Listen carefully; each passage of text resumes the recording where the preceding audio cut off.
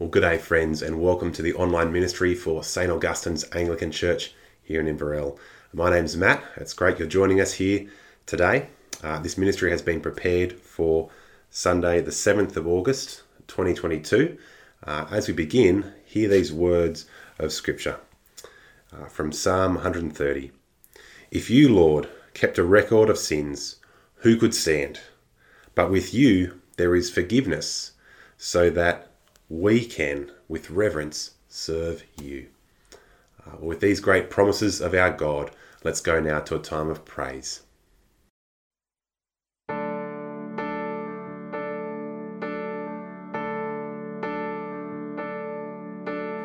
All people that on earth do dwell, sing to the Lord with cheerful voice. Serve him with joyous praises, tell. Come now before him and rejoice.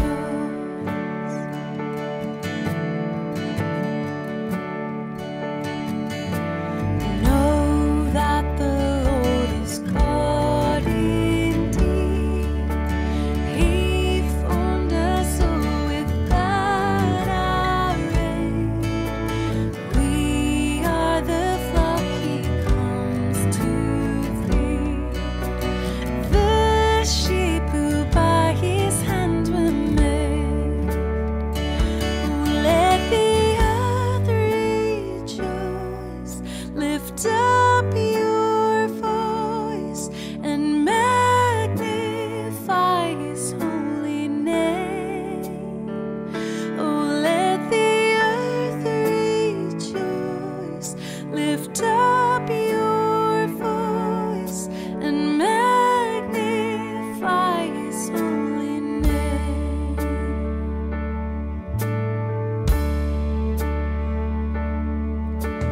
Oh, enter then his gates with joy, within his courts his praise proclaim. Let thankful songs your tongues employ. Oh, bless and magnify his name. Oh, let the earth rejoice, lift up your voice and magnify his holy name. Oh, let the earth rejoice, lift up your voice and magnify his holy name.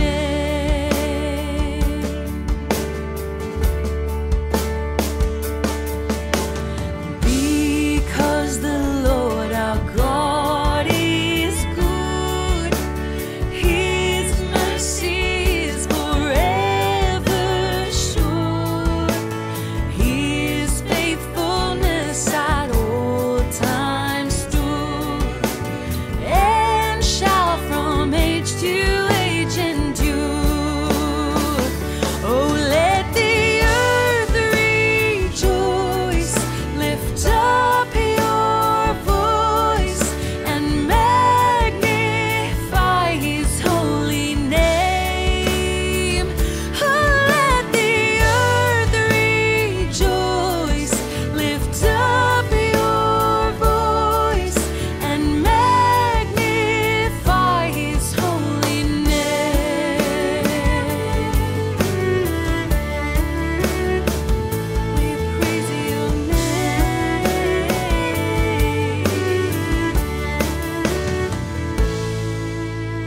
Praise God from whom all blessings flow. Praise him, all creatures here below. Praise him above, ye heavenly host. Praise Father, Son, and Holy Ghost.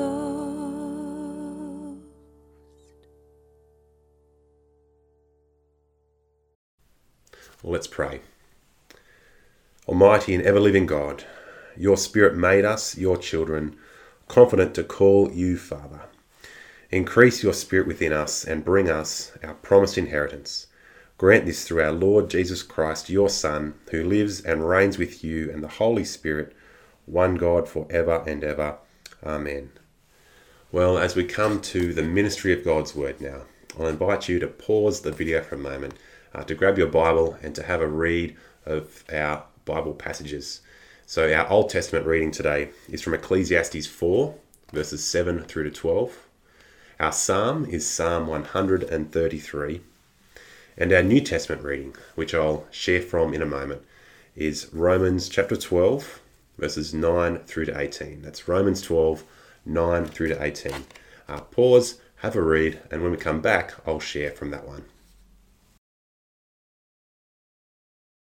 Well, let me pray as we come to think about God's Word together. Heavenly Father, please guide us in the ways of your truth. Please help us to see who you've called us to be and how you call us to live as a result of your grace. Father, help us to leave here today praising you. Amen. Well, school buses are funny places, aren't they? When I was in high school, I spent at least 3 hours a day on the school bus. It was a long time. But there's lots of funny memories that I have from those few thousand hours on the school bus. For most people, though, the experience of getting on a school bus is much the same. As we get on a bus, there's people that we know, we love, we get along with, and we want to go and sit next to. We look forward to that. There'll be other people who we politely nod to on their way past them and acknowledge them as we walk our way up the aisle. And still there'll be others who we don't acknowledge at all, we don't care much about. Unless we're forced, of course, to sit next to them or we accidentally make eye contact with them. I mean, that's a pretty good description, I think, for how most people experience walking onto a bus, even for the 100,000th time. But is that what it looks like for us as well as we walk into church? A few weeks ago, I showed from Ephesians chapter 4 how when it comes to our role in church, we shouldn't think of church like a bus. Rather, the image the Bible gives us is of a body.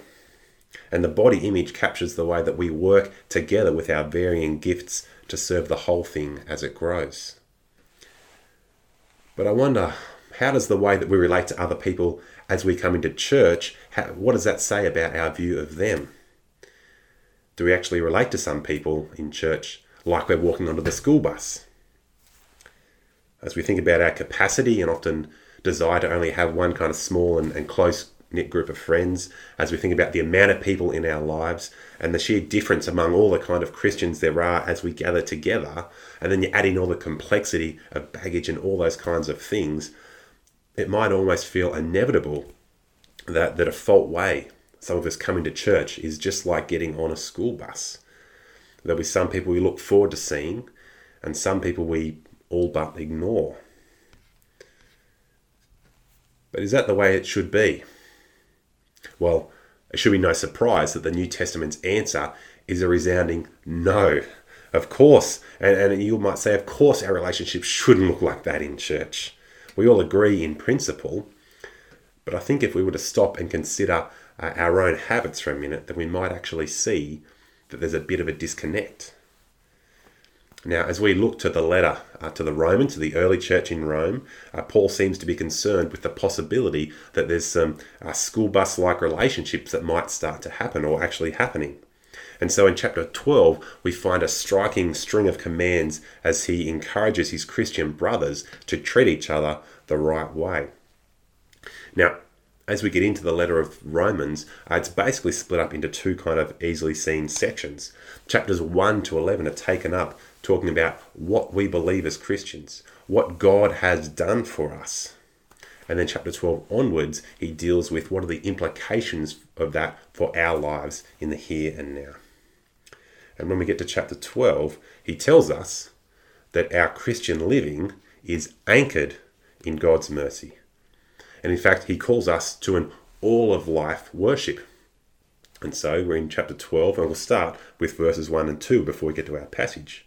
In verse 1 and 2, he says, this is Paul, "Therefore I urge you, brothers and sisters, in view of God's mercy, to offer your bodies as a living sacrifice, holy and pleasing to God. This is your true and proper worship. Do not conform any longer to the pattern of this world, but be transformed by the renewing of your mind. Do you get that? Worship isn't just what happens on Sunday. Worship is a whole of life kind of thing. And then again, Paul here, he goes on to speak about the way that Christians, gathered Christians, are like a body that's made up of a whole bunch of different parts, a body with much diversity. Yet in spite of the diversity and differences between people in any gathering of Christians, in today's passage, he then urges us to live in love and harmony with one another.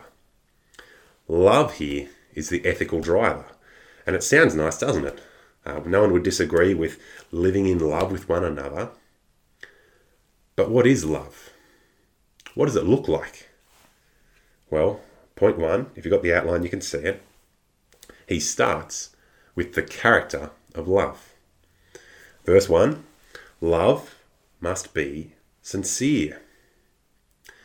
Now, the problem reading this is that, however, love can be a pretty vague term, can't it? People fill it with almost any meaning that they want it to have, particularly in a culture where love is thought of primarily as a feeling, as something you can fall in and out of. The biblical significance and meaning of love really needs to have some careful attention given to it. Biblical love, as we're constantly reminded in the pages of Scripture, is not an emotion, but it's an attitude. It's a mindset. Now, up to this point in Romans, virtually all the references to love have been to God's love for us, demonstrated as he sends his son, Jesus, down to die on the cross so that you and I can be brought out of death and into life with him. When it comes to God's attitude for us, love isn't a feeling. No, love's a commitment. It's a decision. And it's this same kind of love that Paul urges us to treat one another with. And these words, sincere love, in verse 1, they seem to hang over all that follows like a bit of a heading.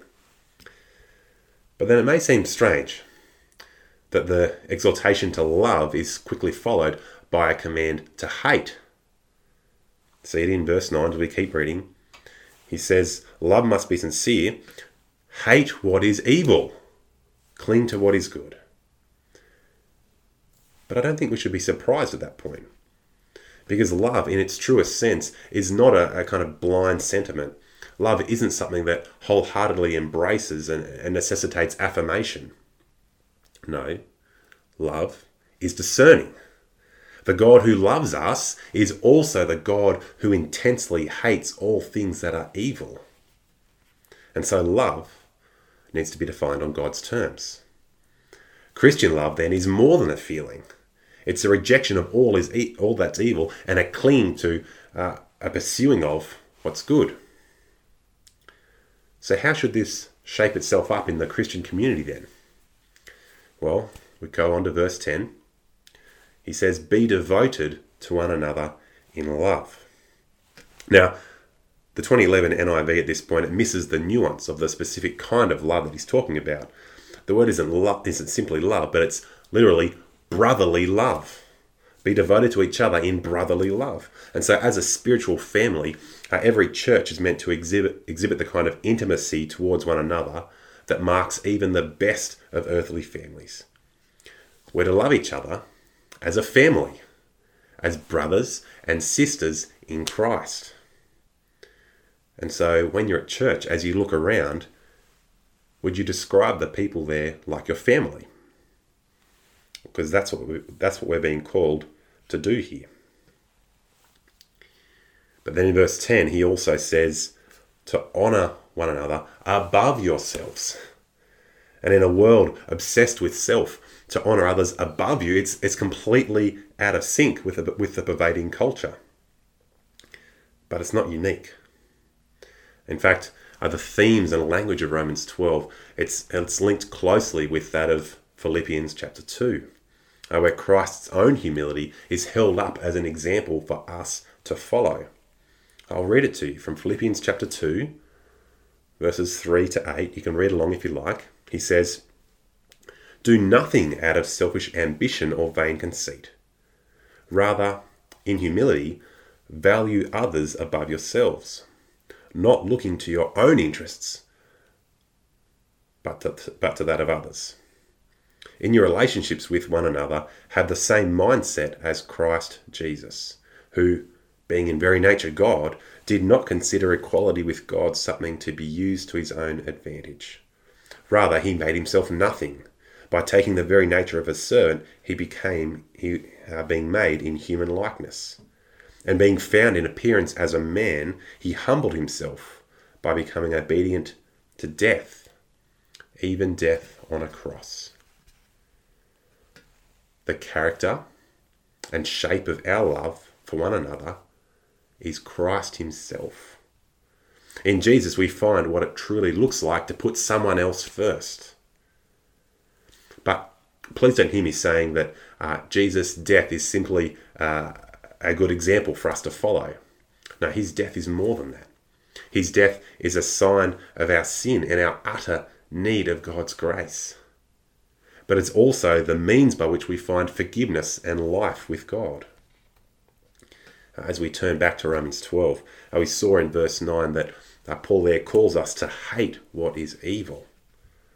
And in the first half of the letter to the Romans, Paul makes it clear that in each of our lives are stained by just that. They're stained by sin, by evil. Lives that reject giving glory to God and instead seek it for ourselves. And the result of this, we're told, is that we come under God's wrath. That's what we're deserving of. But he says Jesus died as a substitute for you. He got what we should get so that we are forgiven and receive the life that we don't deserve. And so if you're new watching along with us today, if you're still working out who Jesus is, this is the part that I want you to hear and wrestle with. That even though we reject God, and that rejection deserves his wrath, God loves you enough that he sent Jesus down to die on the cross, taking your place, so that by faith you can be forgiven, so that by faith you can have new life in him. But as we step back again, the point to be seen here is that the character of our love for one another is Jesus himself. Which means that for us, loving our church, it's not simply a feeling, no, it's a commitment. A commitment to the other people around us, putting them first even when it costs. So how are we going at that? Is this a characteristic of our gatherings? Is this something we see in our midweek small groups? Now, while the main focus of all this section is on the horizontal dimension of our Christian faith, our relationships with one another, we should never let that push out or diminish the vertical dimension of our faith. And so in point 2, as we get to verses 11 and 12, Paul reminds us of the link between these two dimensions. That is, our relationship with one another is an extension of our relationship with God, and it flows out from it. He says then in verse 11, "Never be lacking in zeal, but keep your spiritual fervour, serving the Lord." Our Christian lives are to be marked by a spirit-filled eagerness, but not in a kind of loosey-goosey, choose-your-own-adventure kind of way. No, at the end there he adds, serving the Lord, as a sort of control or a check, so that we don't interpret this as a license to unbridled spiritual, Christian faith in some degree or another. No, spiritual passion must always be put in obedient service to God. And how do we know God's will? Well, we look to his word. His word, which is, Ephesians 6 tells us, the sword of the Spirit. Well, then if verse 11 is about zealous service, verse 12 then is about staying the course. And he says, "Be joyful in hope, patient in affliction, faithful in prayer." The early Christians, they often had very little to be joyful or to hold a hope in their current circumstances, in the world at least. And yet all Christians have the sure and certain hope for the future that God promises us. When we stand with Jesus, we have the promise of a new life with God, not only here and now, but in the future. Its culmination in the new creation when he returns. That is a sure and certain promise. And so in Romans 8, verse 18, Paul can be confident to say that I consider our present sufferings are not worth comparing with the glory that will be revealed in us. And so we give ourselves a prayer then, asking the God who knows and loves us that he will also strengthen us in our joyful patience of his promises.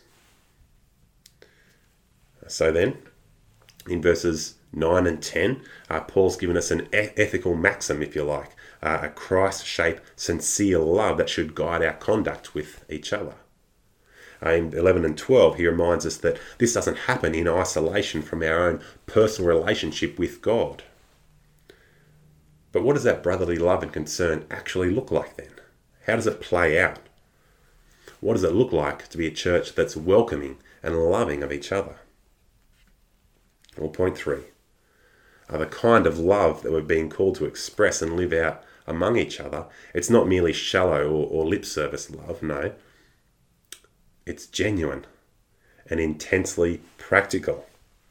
And this all still fits under the banner of verse 9, sincere love. Now, as we skim through these, the temptation might be to think about the way that other people at our churches aren't keeping up their end, they aren't acting in love. But I want to encourage you rather to ask, how am I going in these things? And so here we go. Verse 13, he starts, share with the Lord's people who are in need. Our Christians should never become insensitive to the practical, to the material needs of other believers. We should want to be gracious with those outside the church, yes, but even more so, the priority is to be generous, to be gracious, to meet the needs of those inside the church. Now, for the last 2 years, while Dee and I were living in Sydney, we're at Bible college, and like most Bible college families, we didn't have a lot of money, aside from meeting the bare expenses. But one thing we were struck by was the sheer generosity of other Christians that God had put in our lives.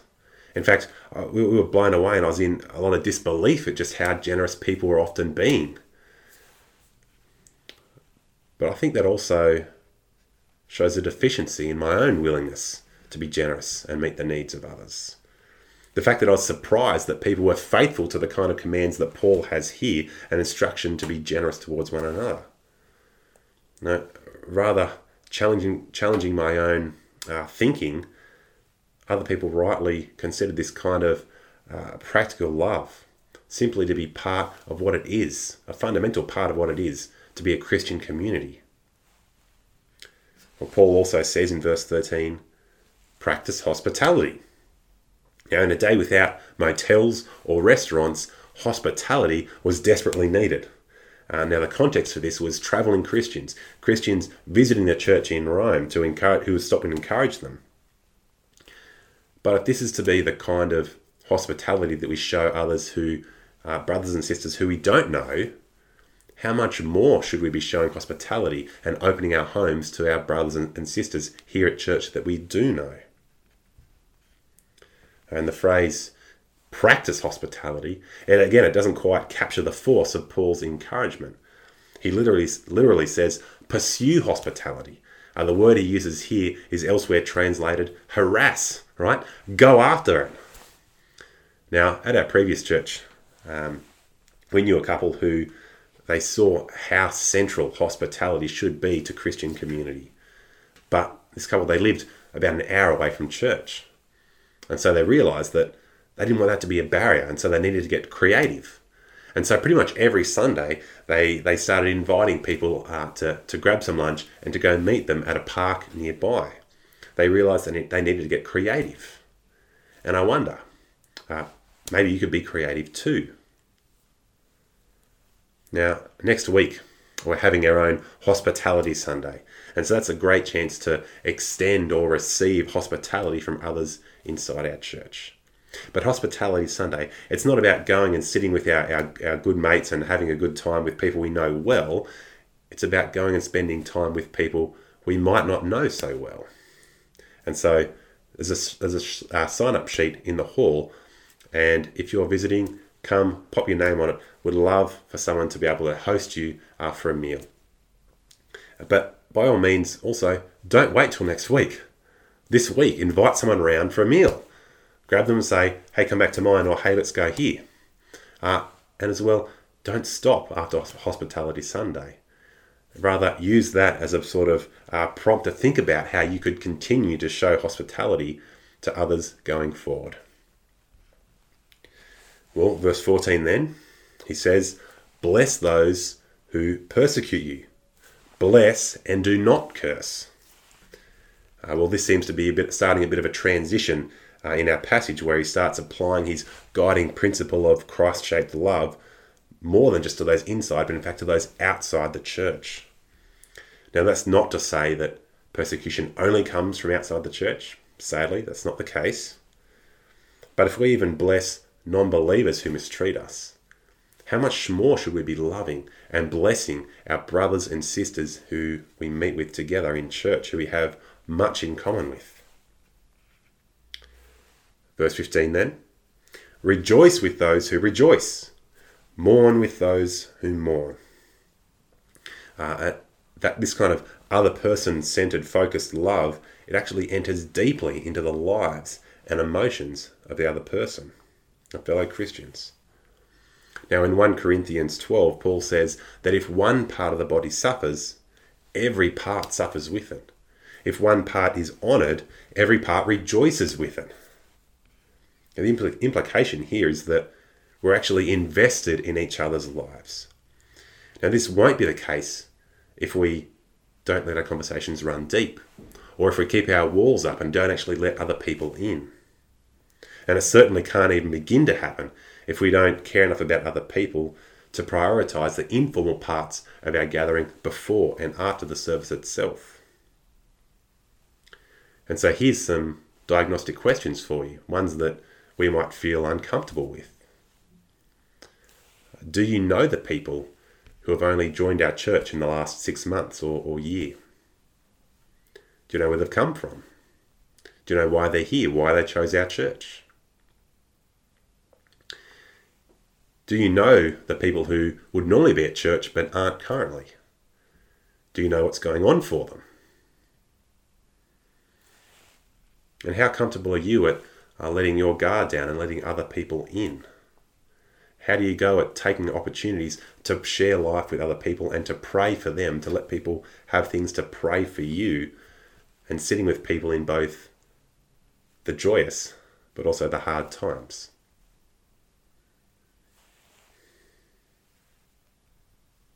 Well, we move on to verse 16. He says, live in harmony with one another. Do not be proud, but be willing to associate with people of low position. Do not be conceited.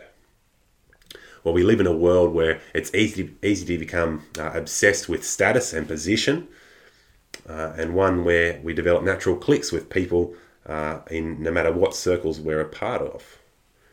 And while it may not be quite the issue that we consider people as being of lower position than us at church, our actions might betray that we do in fact walk into church like we're walking onto the school bus again. Groups of people who we love, we long to see and we enjoy, but other groups that maybe we all but ignore. This is something we need to repent of. And so, do you know your brothers and sisters who sit around you on a Sunday if you gather? Are there people you've sat next to for years perhaps, but are still basic strangers with?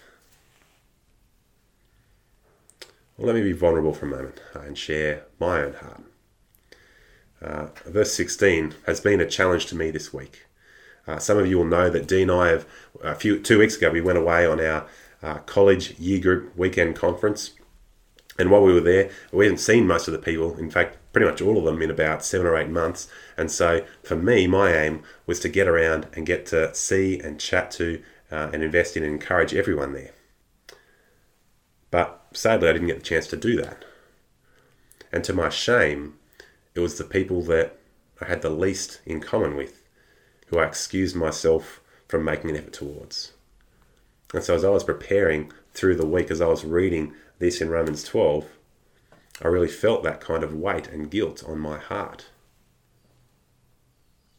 I wonder where your heart sits when it comes to everyone who you know at church, or in fact everyone who is at church. Well, the last 5 verses in this chapter, they move following the continual and natural transition from loving those inside the church to loving those who are outside, loving non-believers.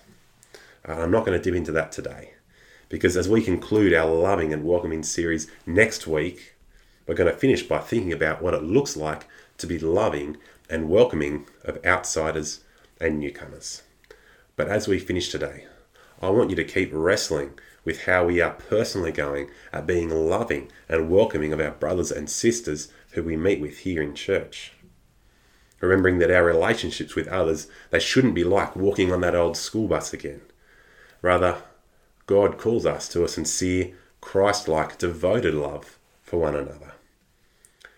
And when we are obedient in these ways, that's what it's like. We're being more and more like our Lord and Saviour Jesus. How beautiful a picture of church would it be if we were all obedient in these ways? If we were all living these things out? So, will you do that? Will you not simply consider whether or not you feel like you love church, but will you commit to loving your church like Christ does? And we do this, verse 1 tells us, in view of God's mercy to us. We love one another in this way because God first loved us through his Son, our Lord Jesus. Let's pray. Heavenly Father, we give you thanks and praise that when we were still far off, you met us in your Son. You showed us your love. Father, help us to love our brothers and sisters in Christ with this same kind of selfless, sacrificial love, honouring them above ourselves. And Lord, help us to let our own churches be characterised by the way that Paul's encouraging these early churches here. Father, let our gatherings be little snippets of the heavenly reality. Let us be sharing one another in love, looking for opportunities to be hospitable, seeking to serve others, seeking to get to know people, invest in lives so that we can be both weeping and rejoicing with one another in all that goes on for us. Father, please be working inside each one of us, be transforming our hearts and growing us to be more and more like the Lord Jesus. And Father, we pray all of this in his name. Amen. Well, we go now to another time of praise.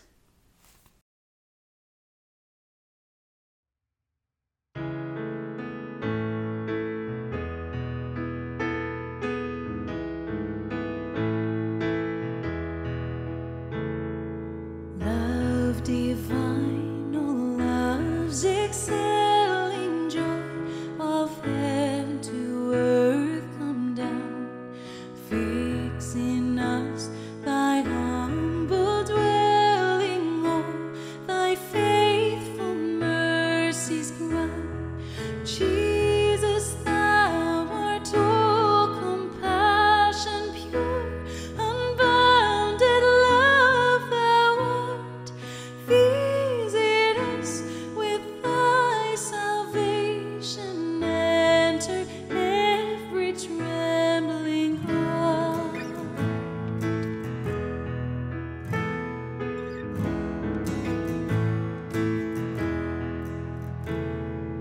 Breathe, oh breathe thy loving spirit into every troubled breast. Let us all in thee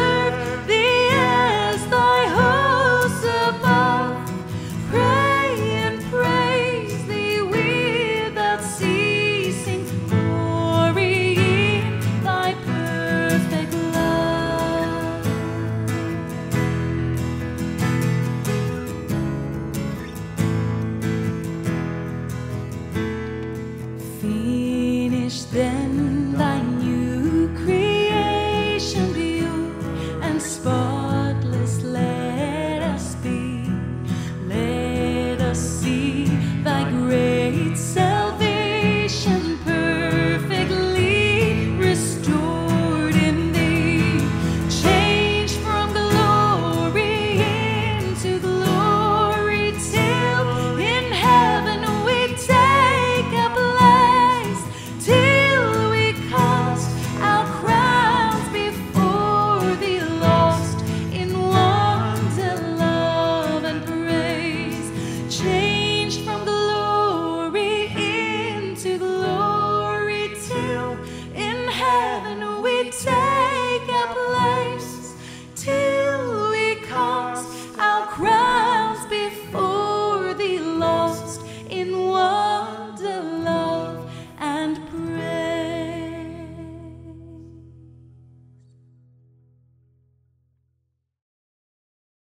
Before we pray, I want to let you know about 3 things that are coming up. The first one is a reminder that Hospitality Sunday is next week, and so do come and put your name down. If you can't come in, give us a call at the office and we'll sort that out. Second thing is that on the 25th of this month, we have an evangelistic course starting called Introducing God.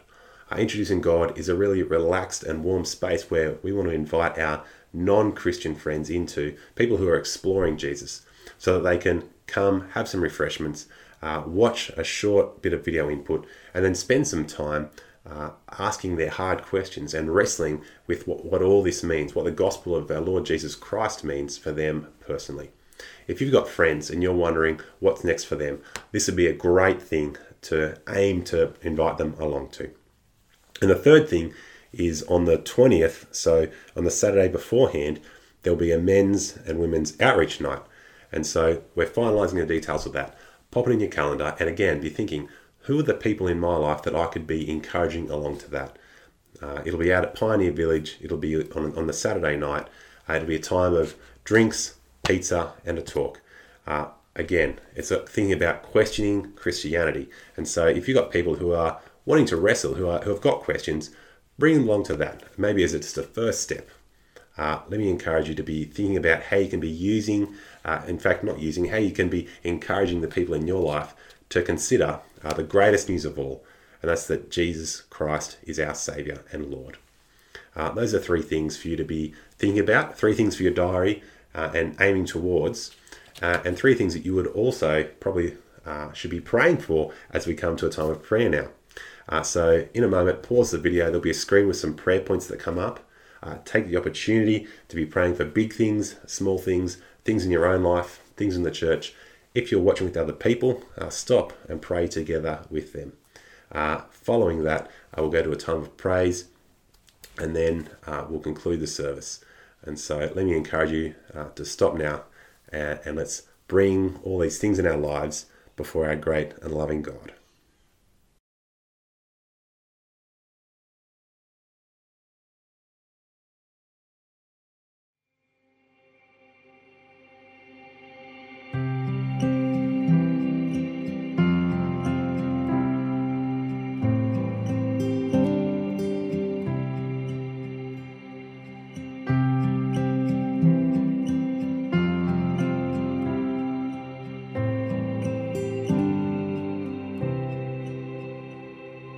Jesus said that if I thirst, I should come to him. No one else can satisfy. I should come to him.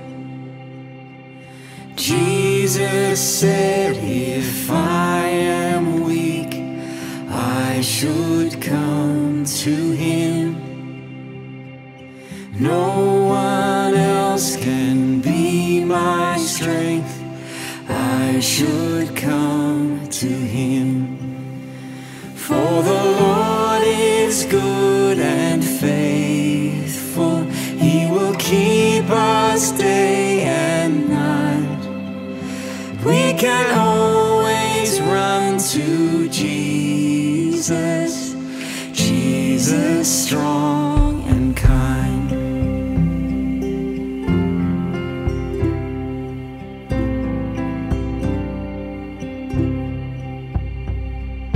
Jesus said that if I fear, I should come to him. No one else can be my shield. I should come to him. For the Lord is good and faithful. He will keep us day and night. We can always run to Jesus, Jesus strong and kind.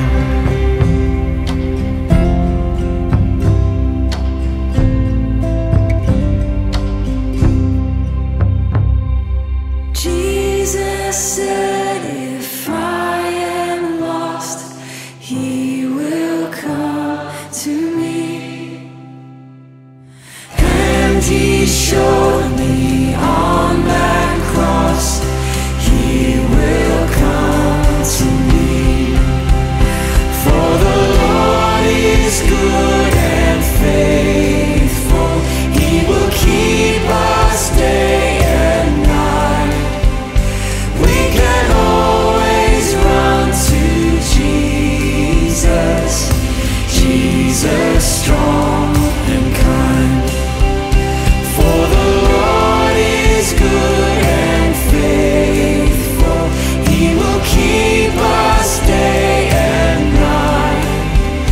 We can always run to Jesus, Jesus strong and kind.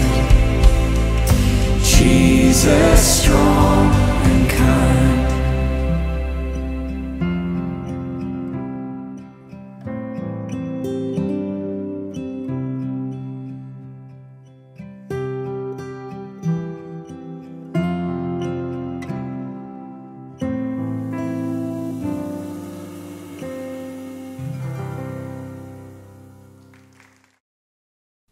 Well, friends, as we finish our time together, let me read from Romans 12, verses 1 and 2 to close us out.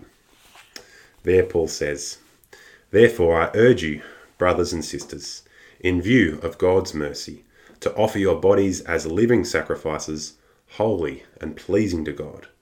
This is your spiritual act of worship. Do not conform any longer to the pattern of this world, but be transformed by the renewing of your mind. Then you'll be able to test and approve what God's will is, his good, pleasing, and perfect will." May you continue to live for him as we go out this week. I look forward to seeing you next time.